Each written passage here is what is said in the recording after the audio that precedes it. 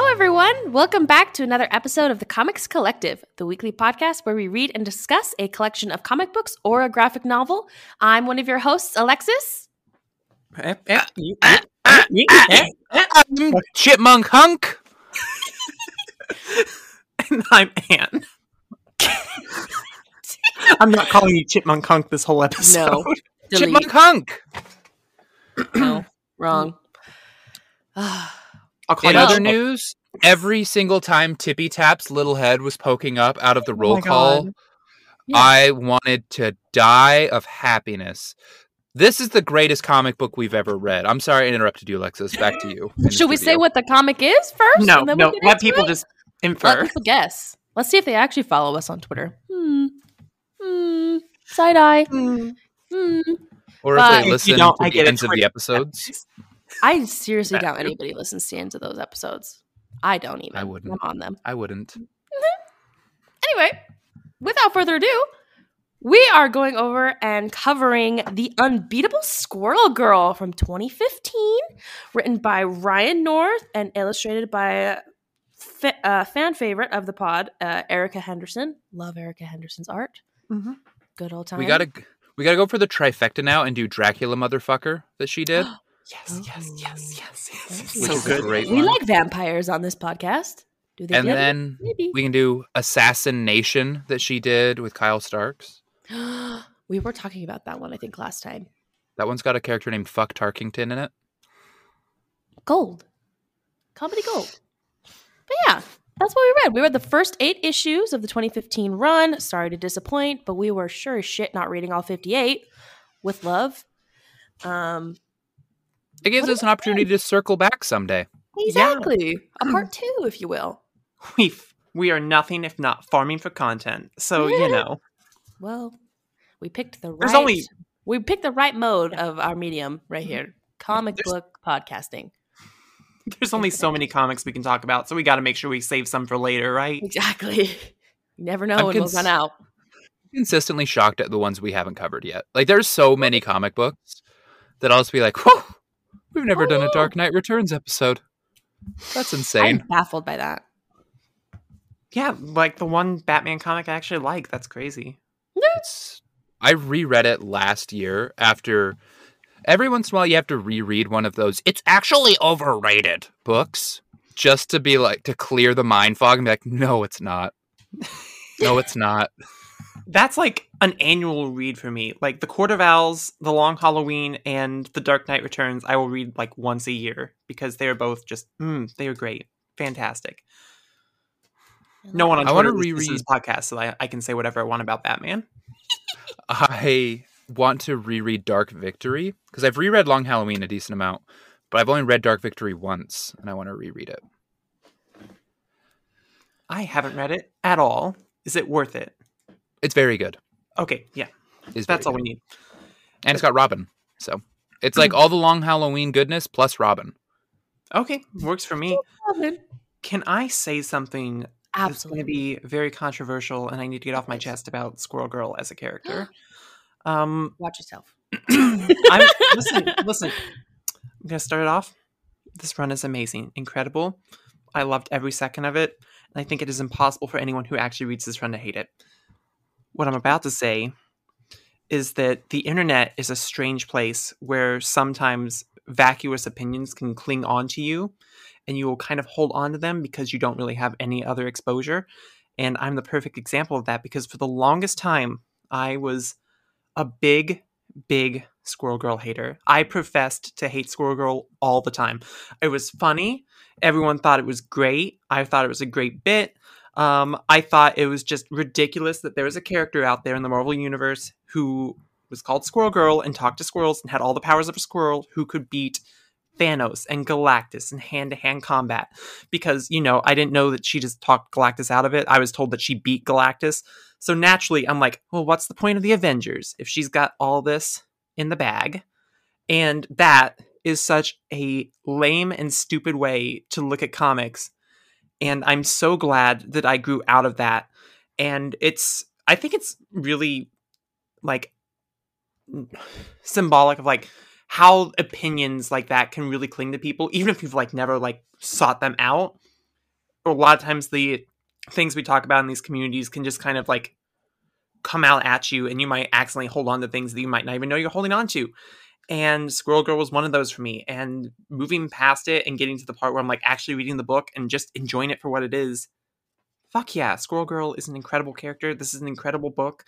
It's okay to read things that are fun and to have fun with comics. They don't need to be super serious all the time. They don't need to have world-ending stakes all the time. Sometimes it's okay to say, yeah, maybe Galactus is just hungry. Let's just chill with him for a second. Let's talk to him. Let's have a one-on-one with his feelings and, just hang out. Galactus is a bro. That's okay. It's comics. They're stupid and fun.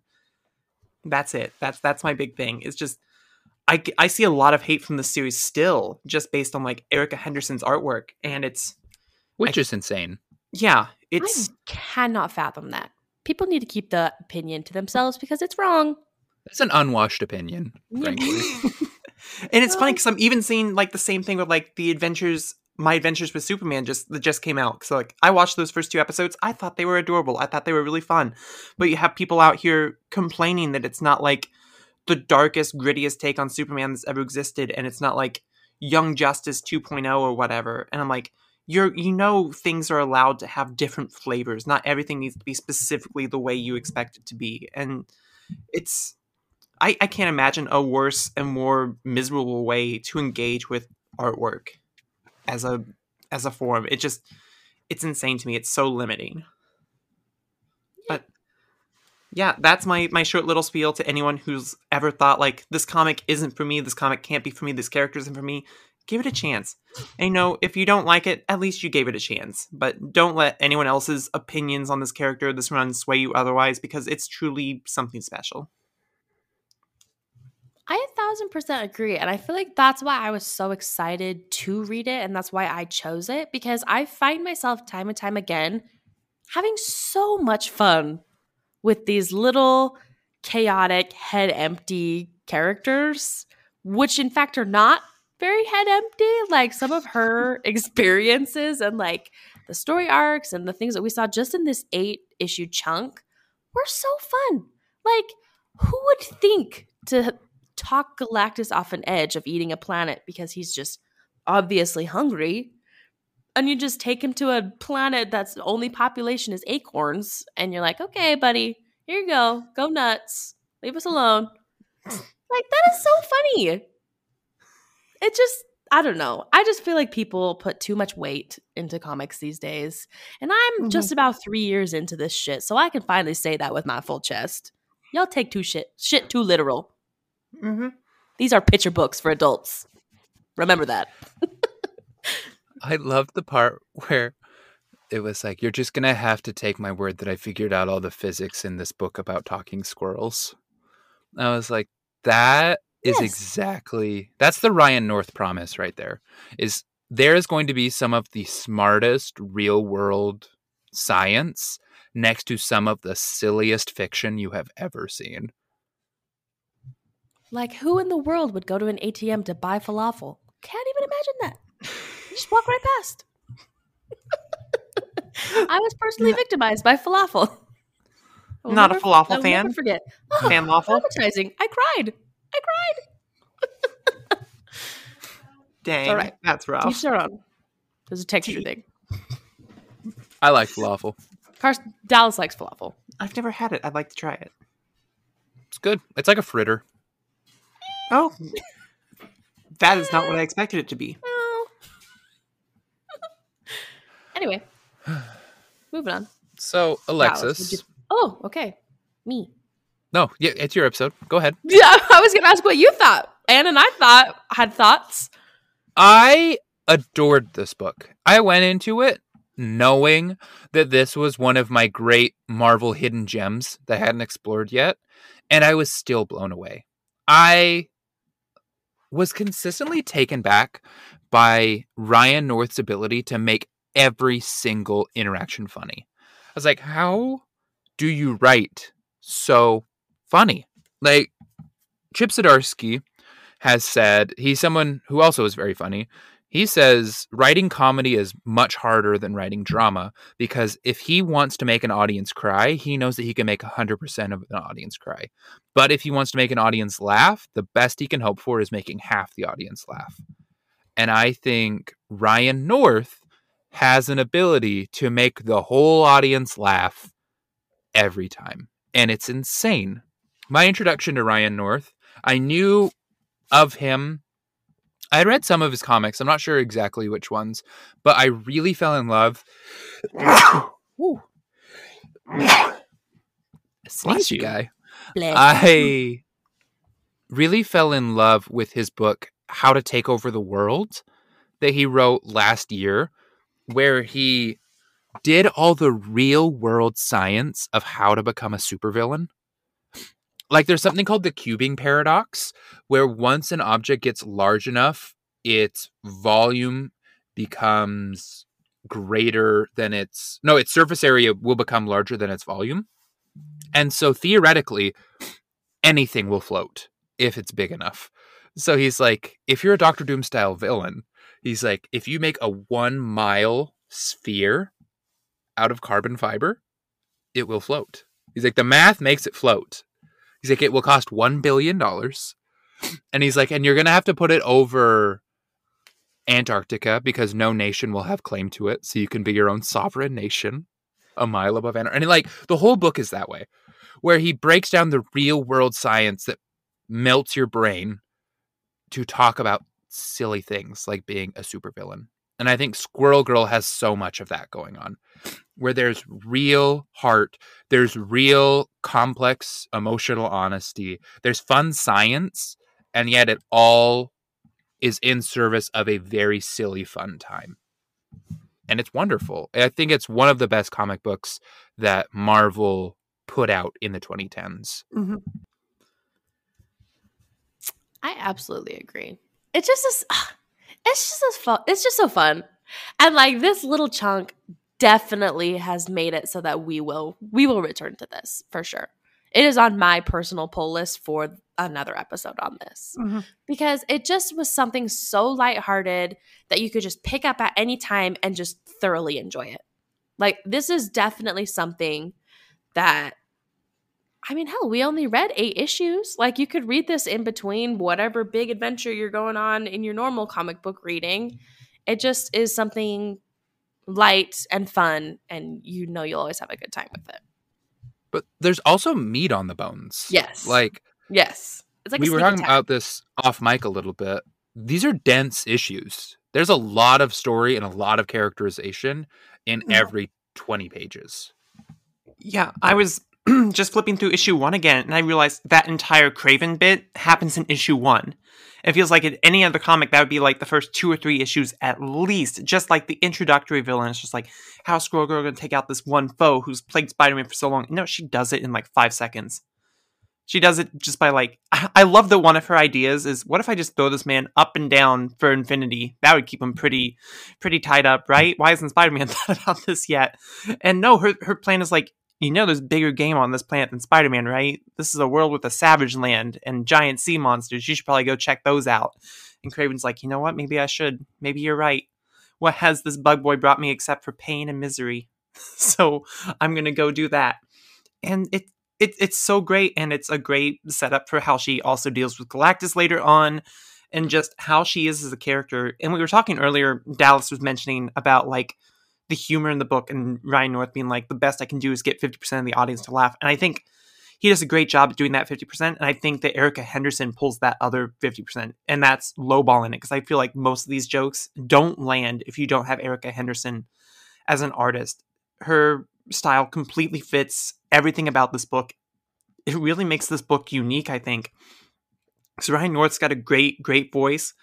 It's easy to recognize it's him because, I've read a little bit of his book. It wasn't the How to Take Over the World, but it was like how to be a time traveler or whatever. I forget the actual name of it, but he's giving you the instructions how to be a time traveler. And so if you recognize that in this writing, you can easily tell it's Ryan North.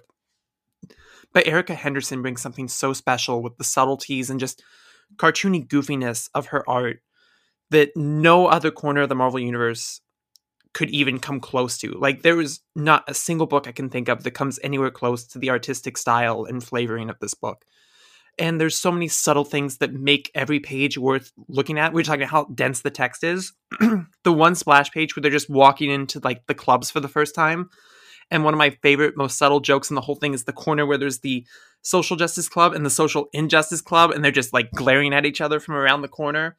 And it's like that. It's such a small thing. I love the checkmates, the club quiz club answer. Yes. It's so fantastic. I haven't seen like background gags that good since we were doing a Ted and Rose Crowded.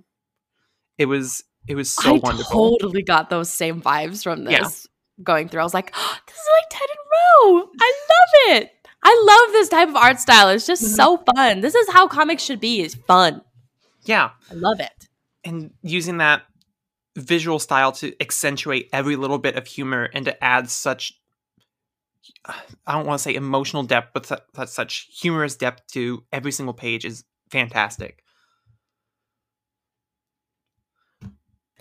Absolutely. It's just so fun. I mean, there's straight zingers right out of the gate. Like her carrying all of those boxes to her dorm in college, and then Thomas, who we later find out is Chipmunk Hunk, is just like, do you need help with all those boxes? That's kind of a lot. And then she just drops literally everything in the middle of the campus, and she's like, oh yeah, normal women can't carry these. And then she's like, actually, screw that. I'm taking my boxes. I'm going elsewhere.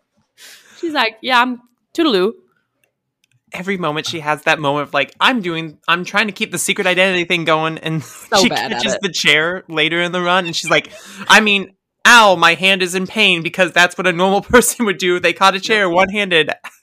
It was so great. Her and Waffle House Lady need to meet up sometime. They need to have a chair catching conversation. I think that'd be great. I loved when Squirrel Girl tucked her tail and was like, and now I'll just look like I have a little bit more fabulous of a butt. She's got a dumpy. I love that for her. I love that for her so much. Yeah. Also, another one of my favorite, like, bad at keeping her secret identity was when she was like being super buddy with Nancy, and Nancy's like, I swear if I keep getting kidnapped because I'm your roommate and you're bad at keeping your secret identity, so help me. And she just shoves her out of the panel. Like, oh, I don't know who you are, strange, mysterious woman I just saved. I'm like, yeah, love that. So good. Mm-hmm. What was everyone's favorite, like, arc or issue? I loved the Ratatosk arc. Really? I did not see that coming. I love Asgard. Yeah. Like, we know this about me. Yep, I love Thor. I love Asgard. And I thought it was very silly, very fun. I thought Loki with the cat head was fun. Hilarious. I thought Nancy getting to go to meet Cat Thor was great. I thought the artwork on Ratatosk was really cool. There were some really neat panels from Erica Henderson with that character design. And I just overall had a great time. Like, I don't know. I wanted to keep reading. I laughed every page. The little notes at the bottom of the pages. Every time. Yeah. Some of the best parts of the book. I don't know. I thought it was delightful. That's just the operative word for this book. This book comes from a time period at Marvel where Axel Alonso was really pushing new characters, legacy characters. Let's be fresh.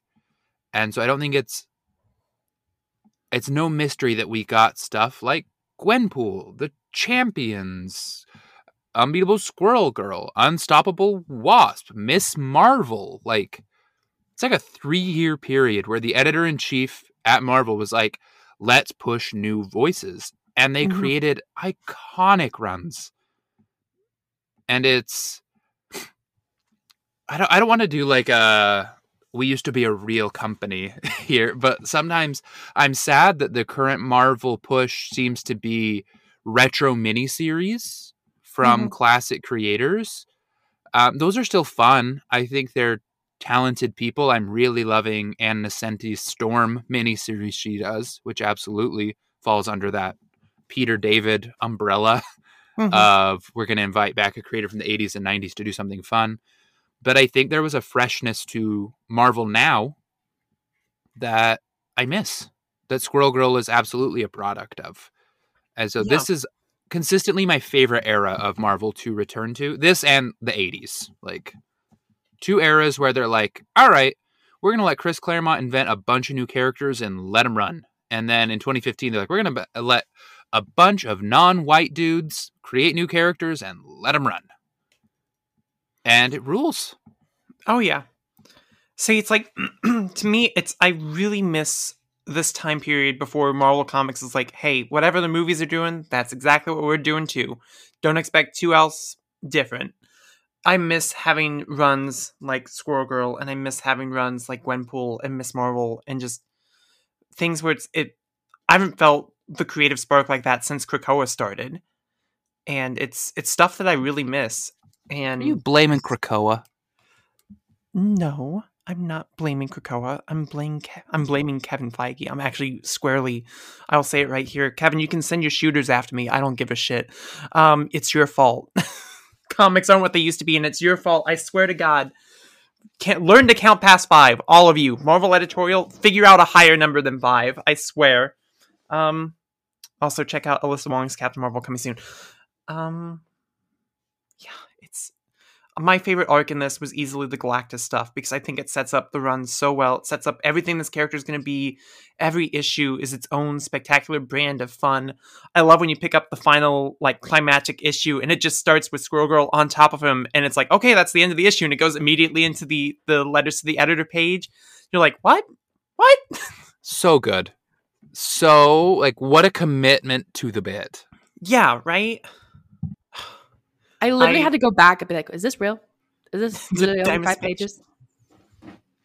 But then you keep reading, and it's nothing like what you expected it to be, and it's so wonderful. And it's like, Speaking go. of funny gags from that run, when they keep asking Squirrel Girl, did you wrap up all your loose threads? Did you, like, you took care of everything? And she's like, yes, yes, yes, yes. And you are like, yes, she did. And then they go to letters page, and then they go to the last page.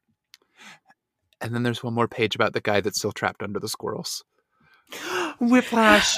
Oh, poor buddy. I was cackling. I was going to get in trouble at work, cackling, looking at my computer at that. It was so funny. Oh my gosh. And I love the suit of squirrels. I love it so much. So goofy. Wait, you all were pulling away from my fist? That doesn't make a very powerful squirrel suit. Nancy's like, are you just punching squirrels? She's like, I've never thought of it before.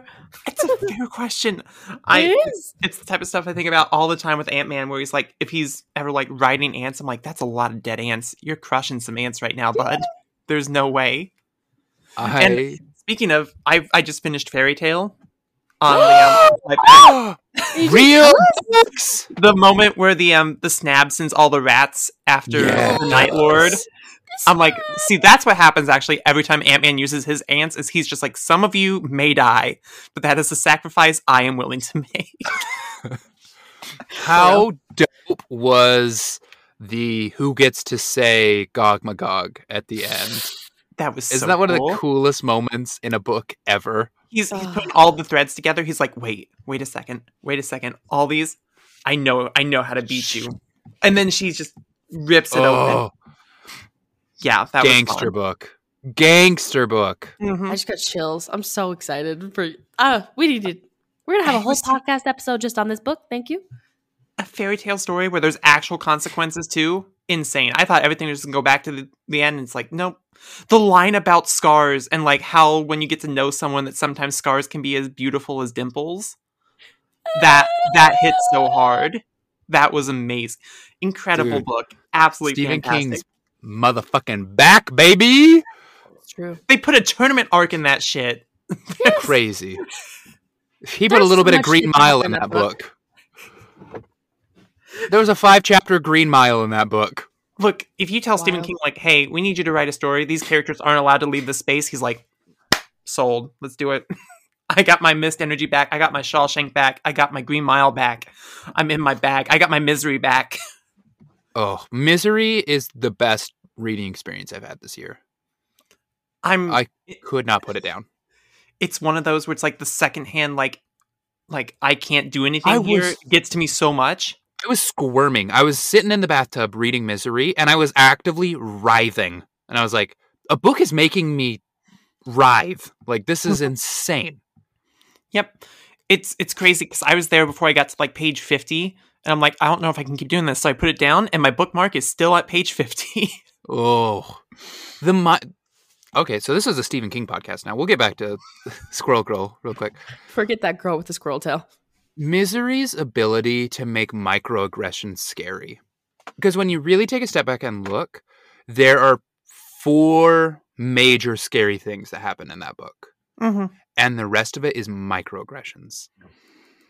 And it puts you... Like, Addison was trying to be like, what makes it so scary? And I was like, she's just very mean and tense. I don't know. Like, I just know she's gonna do something. It's like if you're reading Jaws and you're just trapped in the water and the shark's circling you the whole time, being like, you wrote that book yet? Getting hungry, you wrote that book yet? Yeah. It's insane. But you know who could beat her? Squirrel Dorian Girl. Green. Exactly. There is not a single neurotypical person in this book. It's so cool. It's great. Also, Koi Boy, trans king. Love him so much. And this is, it's one of the things where I know getting further down the series, they don't actually get to say that he's trans. They just show him with a binder once, I believe. Because that's the most you get. Because it's a time period where it's like, we can't really tell you this, but we really want to show inclusion, so we're going to do as best we can. But still, Koi Boy is so much cooler than you believe. The panel where Doreen's like, squirrels attack, and Chipmunk Hunk's like, chipmunks attack, and Koi Boy's like, Koi, be ready in case we have to hit her into the water. I was dying. Freaking funny. I'm like, this man is every bad Aquaman joke ever told, but like legit. So I'm okay with it. It's so good. They're like, I have the proportional strength of squirrels. I have the proportional strength of chipmunks. I can grow to fit any container. I was like, shut up. I love that.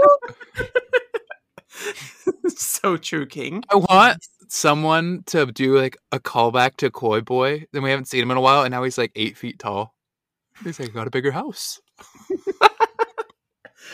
I moved out of my college dorm. Him saying that and then seeing how small he was reminded me of the Malcolm in the Middle bit where everyone but Dewey is away for a week, and so Dewey doesn't have to share a room, and he grows 2 inches. And he's like, you told me I was small because of genetics. I was small because you didn't give me room to grow. That's what I thought of Koi Boy saying that he grows to fit his container, and he was also like 4'2". Short King can be tall King though. Give him some time. Just give him a minute. Very slow growth. The issue where they're all held hostage in the Statue of Liberty. The Avengers are fighting dinosaur robots on the outside, and they're just sharing stories about what they think Squirrel Girl actually is. Peak comics. Absolutely peak comics. There's if you're looking at a panel and there's a T-Rex that's the size of the Statue of Liberty breathing fire with a feathery covering, by the way, and there's a pterodactyl shooting laser beams from its eyes at Captain America. What do you want from comics? Seriously, what do you want? Do you want more fridging? Is that what you need? Do you need more I don't know what else. What other nonsense is happening in Spider-Man right now? Do you need Doc Ock's tentacles falling in love with Peter Parker more? No. What you need is more dinosaurs and reptiles with shooting laser beams out of the freaking eyes and fire breath, and it's just chaos, madness, insanity, stuff you can only get away with in this medium. You can't do this anywhere else except for maybe novels. But even then, you're missing so much because you don't get that visual aspect of just the absolute absurdity of what you're looking at. It's incredible, and this reminds me of that. And getting to see everyone's different takes on who this character is, the freaking Bass Lass. the throwback issues and how the art style changes to look like it's from a comic from the actual like 60s. So great. Everything about this comic is perfectly summarized in that single issue. I love great single issues. Me too. If comic books are the juxtaposition of words and art, I think that Squirrel Girl is one of the greatest comic books of all time, because the ability of the artwork to tell a full story and the words to tell a full story, and the combination of those creating a third new fun story, is incredibly strong here. Like, there is always something funny going on in both the words and visuals. There is always something exciting and heartfelt going on in the words and visuals, and they aren't reiterating the same points. They're working in tandem, and it's incredible. You can see why this team keeps wanting to work together. I mean, we just did Danger and Other Unknown Risks from the same creative team. Mm-hmm. They just get each other. Also, the fact that people don't like Erica Henderson's art, Anne, this is... Did you see a few of those comments? 'Cause I got a few of those comments. It's the same as people that don't like Frank Quitely art. I'm like, you don't know what you're talking about. Like, I love Stuart Immonen as much as the next guy and all the Stuart Immonen clones that we all love now. But, like, let's broaden your horizons, little cutie pies. Look at a comic book with a little bit of texture. I think some of it comes from just an innate insecurity about liking comics. Because oftentimes you tell people you like comics and there's a certain mental image they get where it's like, oh, aren't those for kids? Isn't that something, that you should have grown out of by now? Isn't that something that's, not, you can't really talk about? I mean, what can you talk about in a comic? A superhero punches a guy, right? And I feel like people get like that innate defense to like defend what they like and to like prove that it has worth, that it has merit, that it has value. And I feel like when a comic swerves into the comic bookiness of it, for lack of a better term, and just gets as wacky and as fun as it can get, I feel like that defeats like this facade people have built where it's like, oh, comics are actually for adults. They're for men. We can read those too because, it's... I get the same way when people talk about like animation and like, you're supposed to grow out of animation, right? It's like, no, it's an art form. You can still like it as an adult. Even if it's not specifically for adults only, you can still like it. You can still enjoy it. You can be secure in the fact that you like a product that isn't necessarily made specifically for your demographic. And I feel like a lot of times people get to that point where it's like they just don't want to feel like they're being made fun of for liking something. And so they have to get very aggressive defending it and over explain why they like something.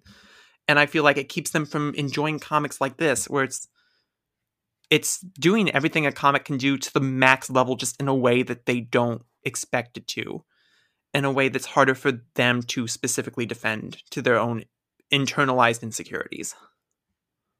I mean, there is a lot to defend when you like the highest grossing movies of all time. Like, that's right? A pretty oppressed demographic there. People... Mm-hmm. I'm just so sick and tired of people thinking I'm such a joke for liking little-known character Spider-Man. Grow the fuck up. Ooh, spicy opinions on a Sunday afternoon. Like, sometimes I think we should make fun of comic book fans. Like, yeah. What do you think I've been doing for 3 years? It's like, it's weirdos. Shut up. You know what I mean? Like, let me like my make fun of Spider-Man and Batman fans so much, because it's like you act like you're the most oppressed people on the planet. It's like, at least you have like 5 or 6 books and movies and video games a year. Ask anyone else how it's going.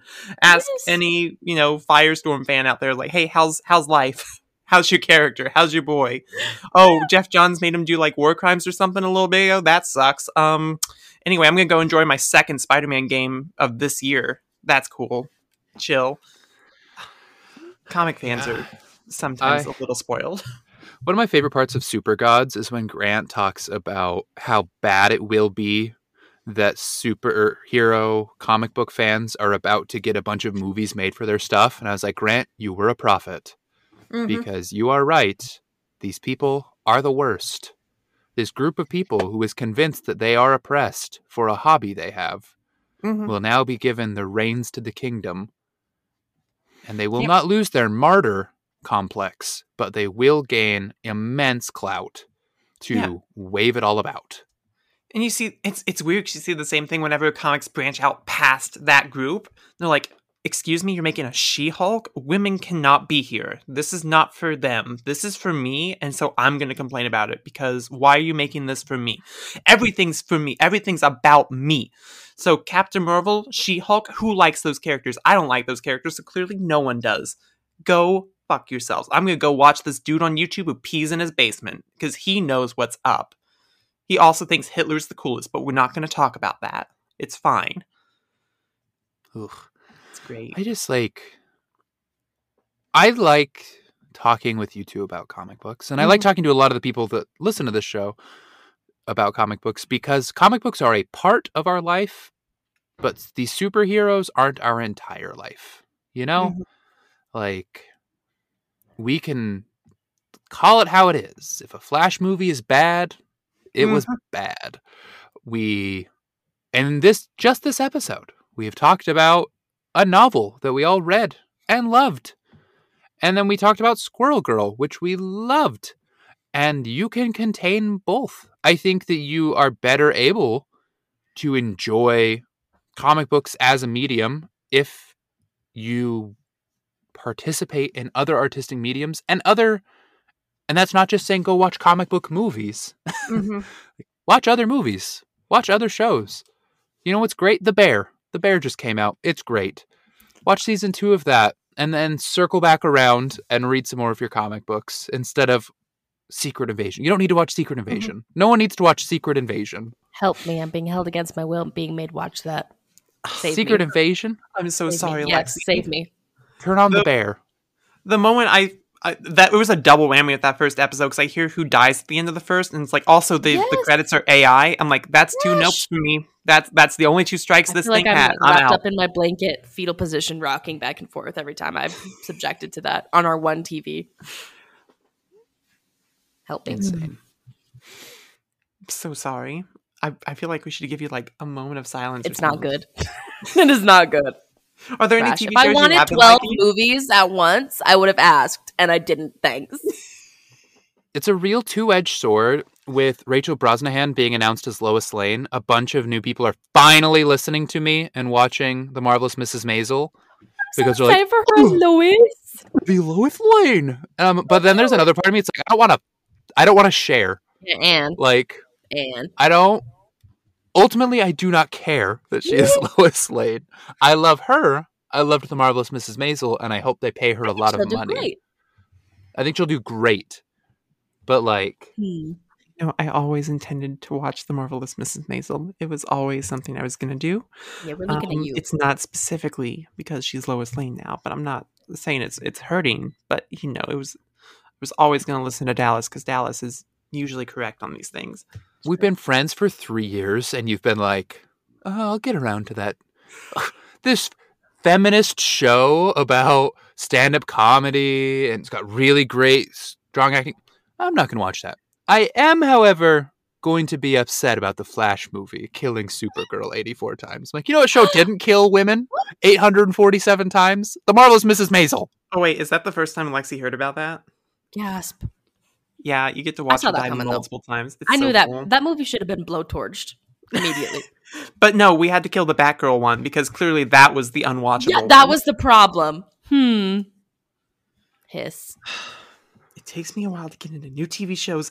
I've told you this. I'm downloading the first episode right now. It's don't worry downloaded about onto it. my phone. I haven't watched it either. It's There's a totally- topless woman in the first episode. I have to prove I'm a Really? feminist. Let's do this. I saw Fleabag. What more do you want from me?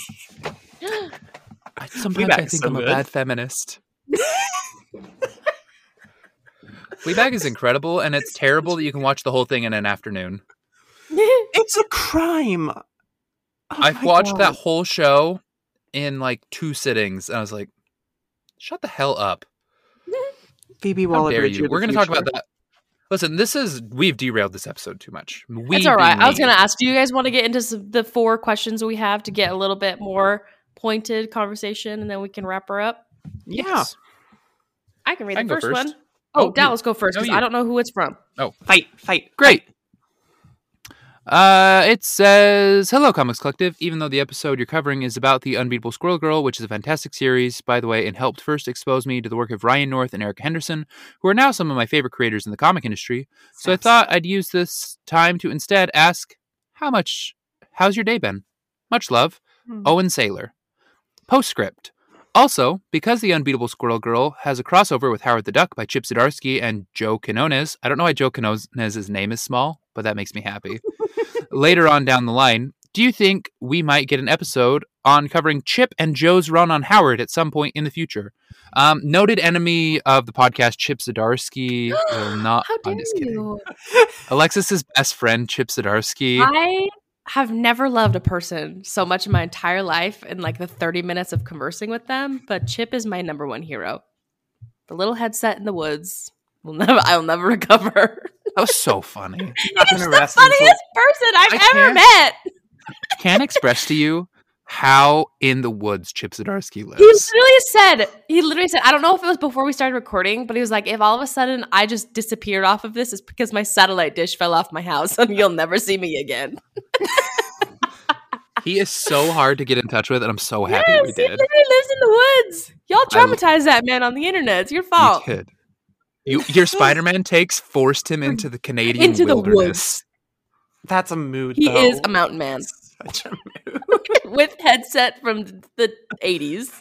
He did have a little like a little foam. He did have the little foam guy. I was like, you got dial-up. What the hell? It was awesome. Go and listen to that interview. The best creator interview we've ever done. I'm sorry. Hot take. I want to take a sec. I love that we went to questions, so we'd stop derailing, and the first question is intentionally derailing. Chip. How was everyone's day? How's it been great. so far? I just woke up from a night of partying. I got home at 2:30 in the morning. Had so many vodka Red Bulls I couldn't sleep. Nice. It's been good. I made myself a BBLT, which I learned from the second B. I know, the second B I'm about to tell you. That's called storytelling. I've seeded something, and there's going to be a payoff later. I've heard enough of your bullshit stories that I know just to skip to the point. I learned from the private chef on TikTok that goes out east every summer. Do you know who I'm talking about? I think I do. She's like blonde, and she cooks for this Did she say family. Little Chef at the beginning of her videos, or is that someone else? That's someone else. But anyway, she said a tip that she gave for BLTs was to squeeze some lemon on the lettuce and then add basil. So a second B. And so I did that. And because I've been salt and peppering my tomatoes, and that makes a huge difference. But if you add a basil leaf and then you put lemon on the lettuce, elevates the whole thing.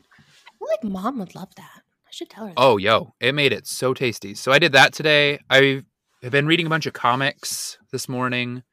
My wife is at drag brunch. So after this, I'm going to go back to reading, and I have to fix my bike tire. Rip. Pretty exciting day for me, honestly. It's a Sunday afternoon. I, like a good gay woman, went to church this morning. Gas. That was fun. Had to explain to them, like, hey, things been busy. Sorry, haven't been here. It's fun times. But later, we're doing this episode early because I asked if we could. I'm going to a concert later. I'm going to go see Dream Theater. So I'm going to my prog metal concert, and I'm going to get all nice and dressed up for it so I can go sit on the lawn. It's going to be great. But, it's great. You should listen to their songs. The Count of Tuscany is just 19 minutes long. It's a short listen. But one of my favorite songs of all time. So the song very, is very 19 worth it. minutes long? The song is 19 minutes. Yeah. Hell's bells. It's a story. It's a tale. I love that. It's about a guy that goes to a castle, and the dude is like really, really creepy. And he's like, I'm pretty sure I'm going to die. And the dude's like, actually, you're not. Cool. And he's like, okay, I can leave. Yeah, you can leave. That's the whole song. But it's done in a really, really great way. I always forget about this little punk side of you. What? The little punk side of me? I'm going to put on my leather pants and go to a metal concert. It's fine. I forget that you're fun. Just kidding. I forget that you're fun. I'm teasing. Well, I'm glad I know what vibe I put off normally then. Oh my gosh. Oh my heavens. No. People contain multitudes anyways. You're like an onion. You have layers. You can own a ferret and be cool. You can have multiple parts of yourself. Don't you dare insinuate there's something bad about Cece, that sweet little bean. Cece is the best thing that's ever been created. Addison was sloshed last night, Snapchatting me, and one of them she went, I think we need a ferret. Yes. And just her drunk toddler voice, I think we need a ferret. Okay, I cannot wait to drink with my sister-in-law. This is a side quest I've discovered. This is very fun. That girlie loves tequila. Ooh, no. I can't drink that. I get in trouble if I drink that. Nice. All right, next question. I can read it. Perfect. All right. This next question is from Glenn Machette. It says, Dear Squirrels, thank you. Number 1, squirrel is a word I'm never sure I'm spelling properly. You and me both, Glenn. I literally had to look it up like 3 times into Marvel Unlimited because that app will never help you if you spell something wrong. Ever. So I was what are you talking about? sweating making the URL for this today. I also was like, that can't be right. It's a weird word. I have to say it weird for me to spell it right. It's like squirrel. Squirrel. Well. Anyway, it always looks wrong.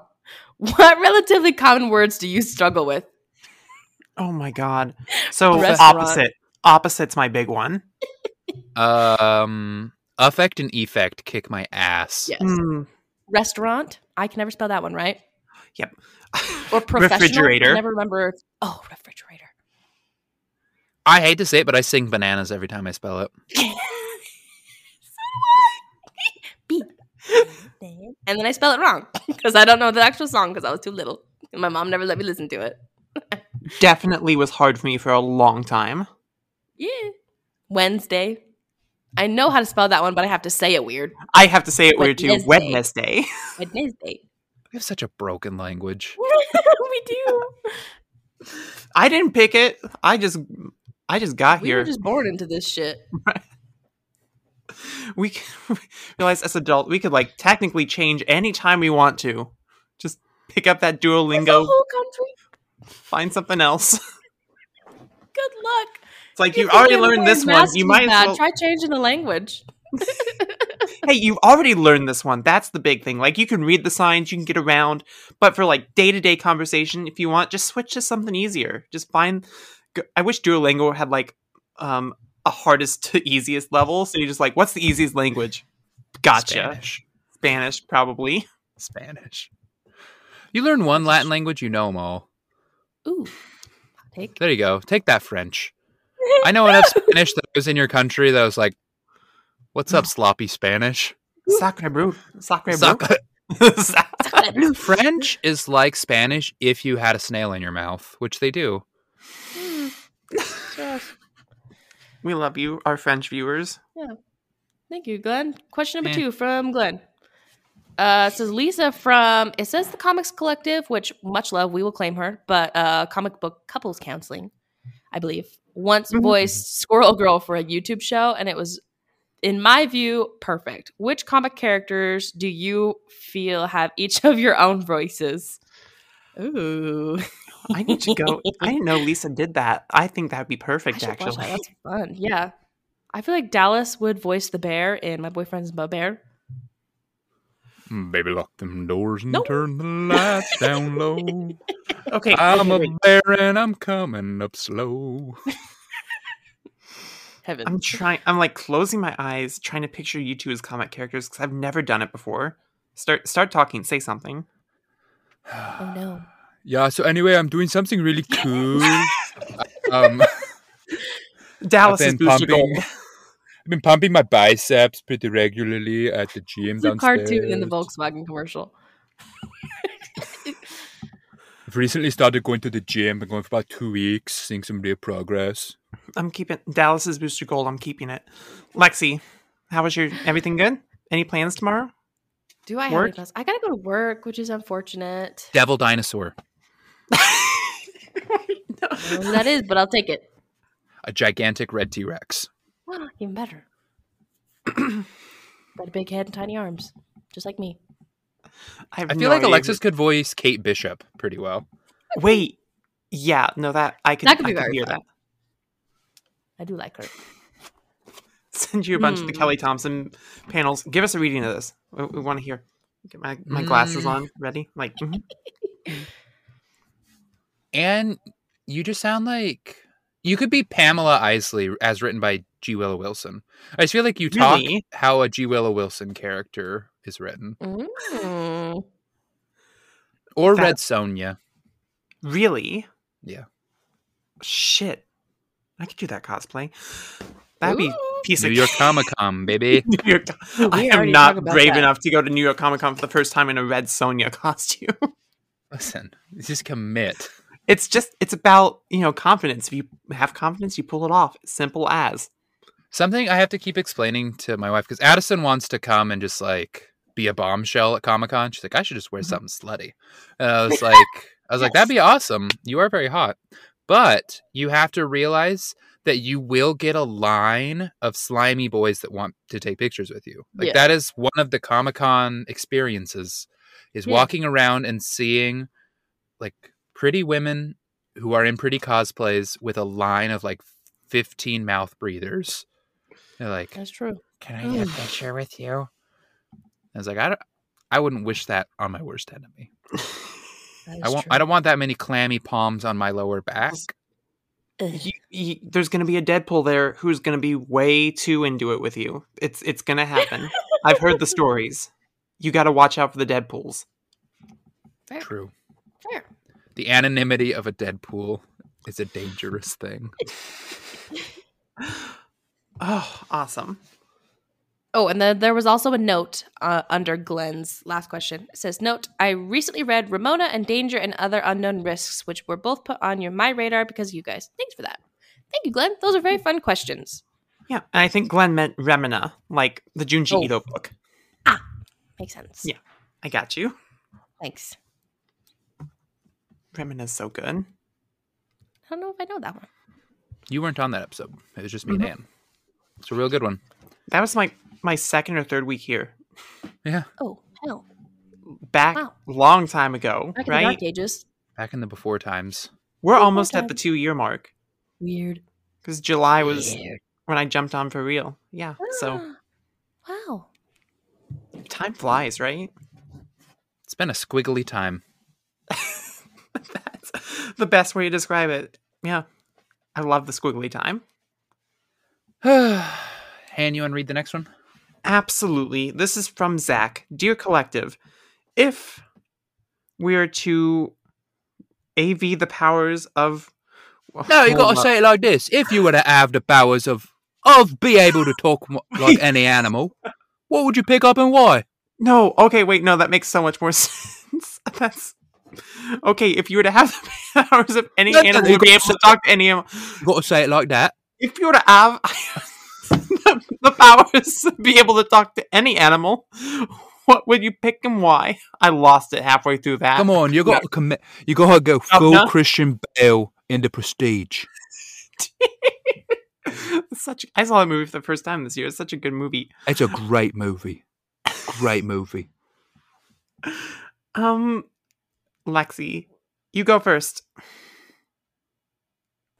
I feel like if I could talk to anything, I would want to be able to talk to my dog, but I feel like that's a boring answer because I feel like she'd say mean things to me. So I would have to change my answer to any type of large bear. I feel like it could be exciting. Like big, hairy gay man or like the animal?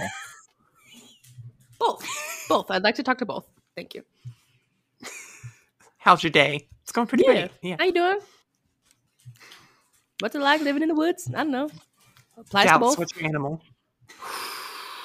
I'm trying to talk to okapis. You and those damn animals. Let it go. They could call me Okapi Chop. Choppy. Okapi Chap. Oh my. Wait! The Okapi Cappy. That's me. Right here. Let me go into the forest with my strange cow giraffes. If I was to be able to talk to or have the powers of ant, it has to be sharks. Like, I could, the sharks live at the bottom of the ocean, have all that pressure on you. If I could be super strong like Aquaman, that'd be so cool. I could live like 400 years like a Greenland shark.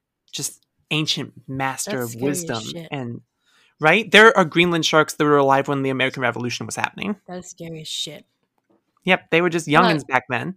You would be like Koi Boy and have to wait for someone to get pushed in the water. Unless you have a Sharknado. I could detect people just by the electrical signals of their heart. Like, I could know if someone's on the other side of my door right now. I could feel them. I can't help but notice that the Greenland sharks were apparently complicit with every war crime since the 1700s. You're telling me Greenland sharks were around when slavery was really big and they did nothing? They didn't do a single thing. Have you seen what orcas have been doing to the billionaires? Step up, Greenland sharks. Listen, orcas should have stepped up a long time ago. They never should have let anyone cross those oceans. For flipping boats. Good for them. Good on those them. boats were vulnerable back then, and now I think it's too late. It's too little too late, orcas, and I'm so sorry that you have to learn it this way. But Poor keep it up. Fools. There was this TikTok that's like, I'm convinced the orcas are just as intelligent as us. And I was like, when did they make Dippin' Dots then, huh? Name a single Dippin' Dots is a symbol of our intelligence. Name a single thing orcas have done that were as culturally impactful as Dippin' Dots. We just made ice cream, but more complicated. I'm convinced there's a finite amount of Dippin' Dots in the world. I mean, they haven't made any new ones since 2006, and we're just slowly chipping away at them. Is that a real fact? Addison had a punch card at the Dippin' Dots by our apartment, and they knew her by name. And I said, if they know you by name at the Dippin' Dots specific store, you eat too many Dippin' Dots, Addison. She's like, I'm just a big fan of Dippin' Dots. That is such a weird thing to like. I would get Dippin' Dots at the baseball games all the time because they give them to you in a little baseball cap cup. And then you press your tongue on them, and they all stick, and you're like, ha. That's the only correct way to eat them. Banana split was the best flavor. Cookies and cream. No, cookies and cream. Cookies and cream. Unbelievable. Wrong. Has there ever been a single flavor that just rocks the socks off of everything it's in, like cookies and cream? Oreo was just like, like everything we do is better than everything everyone else does. All the time. All the time. All the time. Like, that must be how G. Willow Wilson feels. Like, you know what this could use? A little bit of G. Willow Wilson, baby! No, but so true. So what if true. The G stands for, like, Gretchen? That would be terrible. Or George. Her name's George Willow Wilson. Greg Willow Wilson. Stands for GOAT, Dallas. The GOAT. She is the GOAT. GOAT. Oh, her fantasy book comes out next week. The one with IDW. Damn. That was solicited in, like, January, like an insane person. You know what I need to give The Invisible Kingdom a shot again, because that's a book where it's like, I read the first issue and I'm like, I was only half here for that. This is a book I have to be all the way here for, or I'm not going to understand a single thing that's happening. I want to read that and The Nice House on the Lake as complete things, because they both lost me in single issues. You gotta let me know if The Nice House on the Lake gets any better, because it lost me after that first issue. Yeah, it's like the one Tinian project that hasn't stuck with me. Like, I've loved it all. Alexa's like, I'm trying to leave. Next question. I'm still drunk from last night. Yeah, a little bit. Next question. A little bit. My eyes are pointing two different directions. 10 times in this episode. We all loved the comic, by the way. Yes. We're just in a silly, goofy mood. Yeah, sometimes it happens. Yeah. The comic brought it out of us. Exactly. All right, last question. It says, hey there, Comics Collective. So about Squirrel Girl. I've often thought that behind the goofy humor and antics, there is a cognate commentary on the... Cognate commentary on the conventions and norms of superhero comics and our expectations as readers of what they mean and how they play out. Do you all agree? Yeah. Listen here, bruv. I think that you're really onto something. There is a cogent commentary There is. I mean, I There think is. this book is all about deconstructing our expectations of a superhero comic. You name a character unbeatable and then demonstrate how she is unbeatable through using conventions Words. outside of the norm. Yes.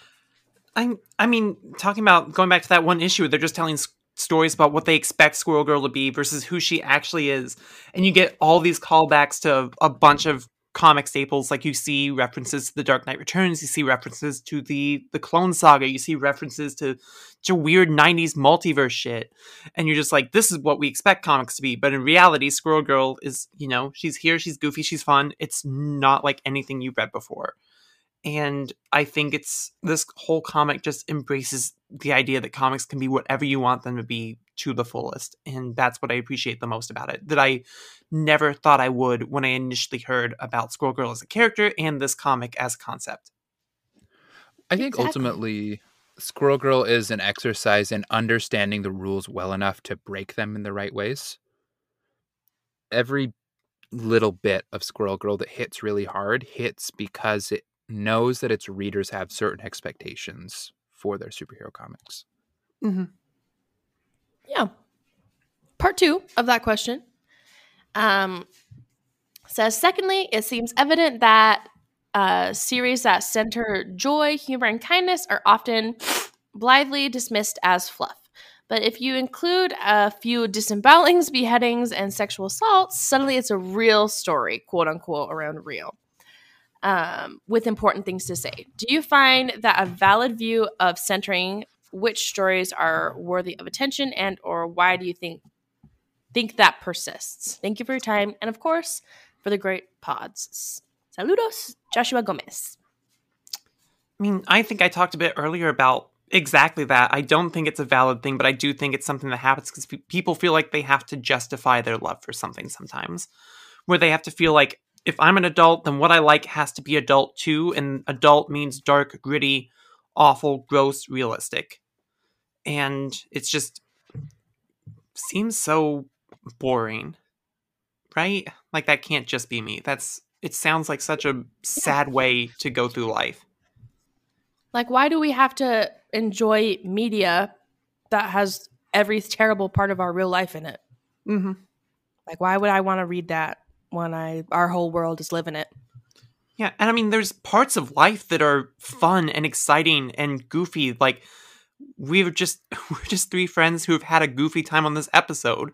That's also a part of our human experience and the human condition and just being a citizen of this planet.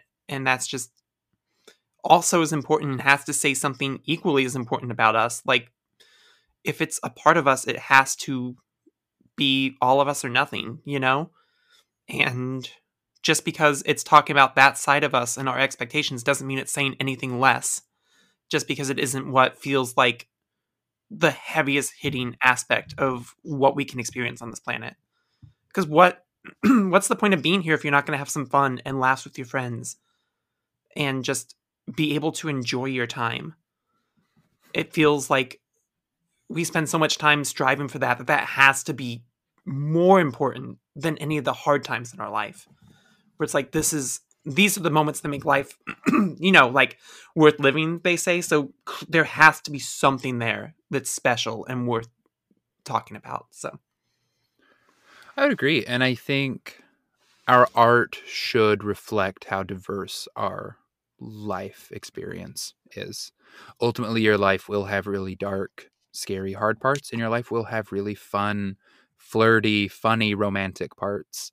And I think the idea that one of those experiences is correct to show in our artwork and the other is not, on either way. If you say, like, there's no place for dark, gritty, there's no place for fun and fluffy, I think ultimately you're just robbing yourself of the fact that art reflects life and life contains all of those things. I love Watchmen. I love Squirrel Girl. And I am better for loving both. Yep. Everyone should go see the Barbenheimer when it comes out. Listen, I am so excited to contemplate my own mortality and then immediately go into just dancing my ass off with Dua Lipa. In that Barbie world. Yeah, that's the correct order, right? Oppenheimer first, Barbie second. Of course. Correct. Yeah. I have never been more happy that they made Dua Lipa the freaking bathtub blue hair Barbie. She's the queen herself. I literally had her. When I saw Dua Lipa, my number one gal, as her, I said, this is the best day of my damn life. This movie could already not get better than it is.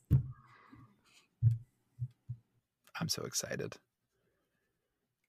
I heard people out in the wild talking about, like, are people really going to go see a Barbie movie? And I was like, first off, shut up. It's Greta Gerwig. But second, like, you are so alone. You are so alone in that take. Like, the rest of us are ready to have a good time. I'm sorry, what? Those people exist? I know. I was shocked too. I was like, we're not all just on board with Barbie. There are people who actually are like, I can't believe they're making a Barbie movie.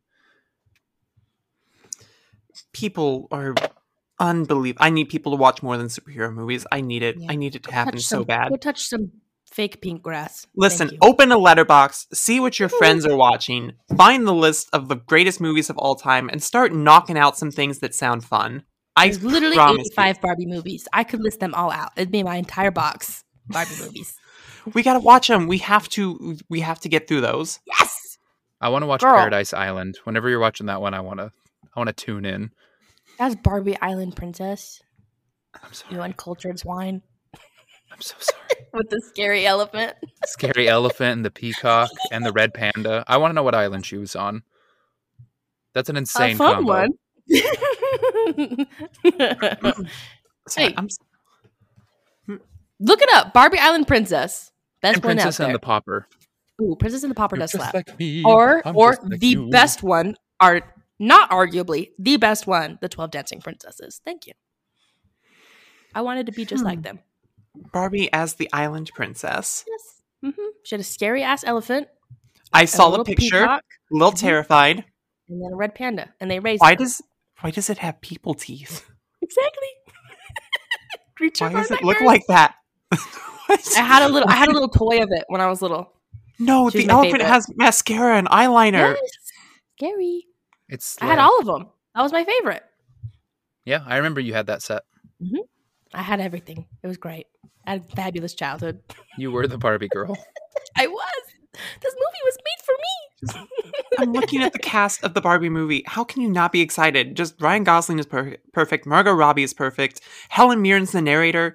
Harry Neff's in there. So we got our trans Barbie. It's fucking awesome. Will Ferrell, Michael Cera's in this. Who the fuck's an Alan? No, I don't care. You don't know who Alan is? Ken's best friend. Ken's best friend. It is a best friend? Yeah, named because Alan. they were gay. I missed out on this part of my childhood. I did not know that Alan existed. Isn't that something hilarious about one of the very first Alan mock-up designs that got released? He had a circle on a necklace that everyone was like, that looks a little inappropriate. He had a cock ring necklace. Oh my and everyone god. was like, that's for children. Who is Alan? So then they stopped making him. They stopped making him. Exactly. Until you said it, I had no idea, like, what's inappropriate about a circle? Yeah. And then you had to actually spell it out for me, like, yeah, it's a children's I'm like, that was a stretch, everyone. That's a plastic Barbie. He don't even have... He's flat in the middle. What are you talking about? What's that for? Like, nothing.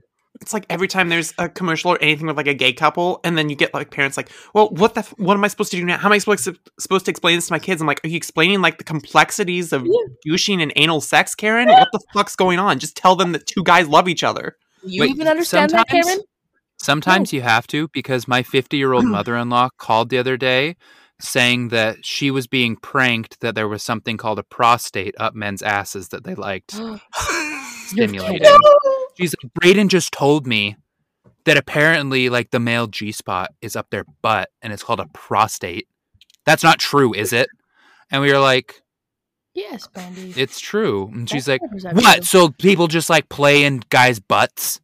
And I was like, what do you think gay sex is? And she's like, I understand gay men. And I was like, it's like, no, there are straight dudes that are into that too. She's like, you're all lying, and, like, hung up.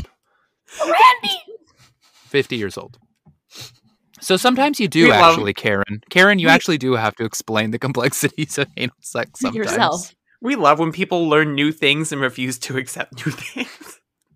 Like, Wow. come on. Wow. That is Happy Squirrel Girl episode, everybody. happy Squirrel Girl episode.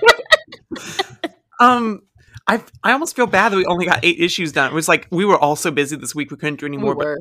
But 1,000% I want to do more of this comic because there has to be so much more that we barely even scratched the surface of. Can we commit to a return to do Oh, for sure. that big? Could we do that 50 issuer on a week that we all are less busy?